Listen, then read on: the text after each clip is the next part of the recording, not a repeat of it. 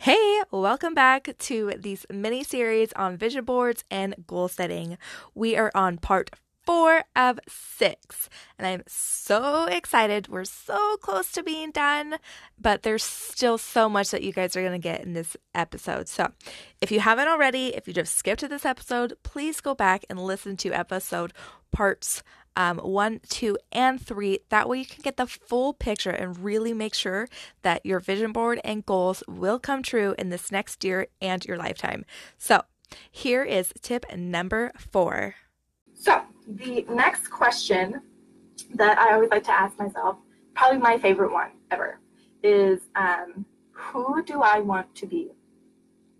I mean, isn't that kind of what a vision board is anyways? Like, who is it that we want to be in 12 months from now, 6 months from now, 3 years from now, 10 years from now, if you really wanted to create like that big, expansive vision board with all the luxurious things on it of having, mansion, the luxury car, going on a jet, I mean, it's like, so who do you want to be?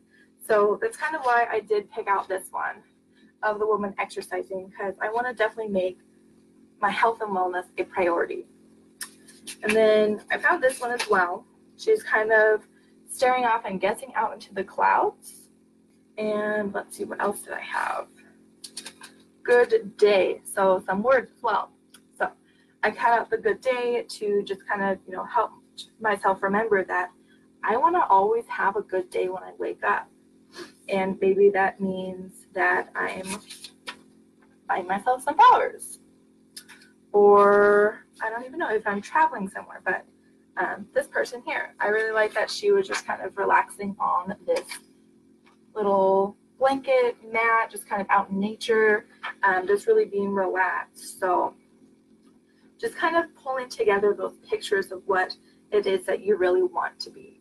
And like the one that I made in 2017, I used a lot of words to kind of describe how I wanted to be. I wanted to be bold. I wanted to save a little bit more, trust and vision. What else did I have in here? Igniting. Oh, this picture you can't see, but it's a person of a woman and her dog hiking.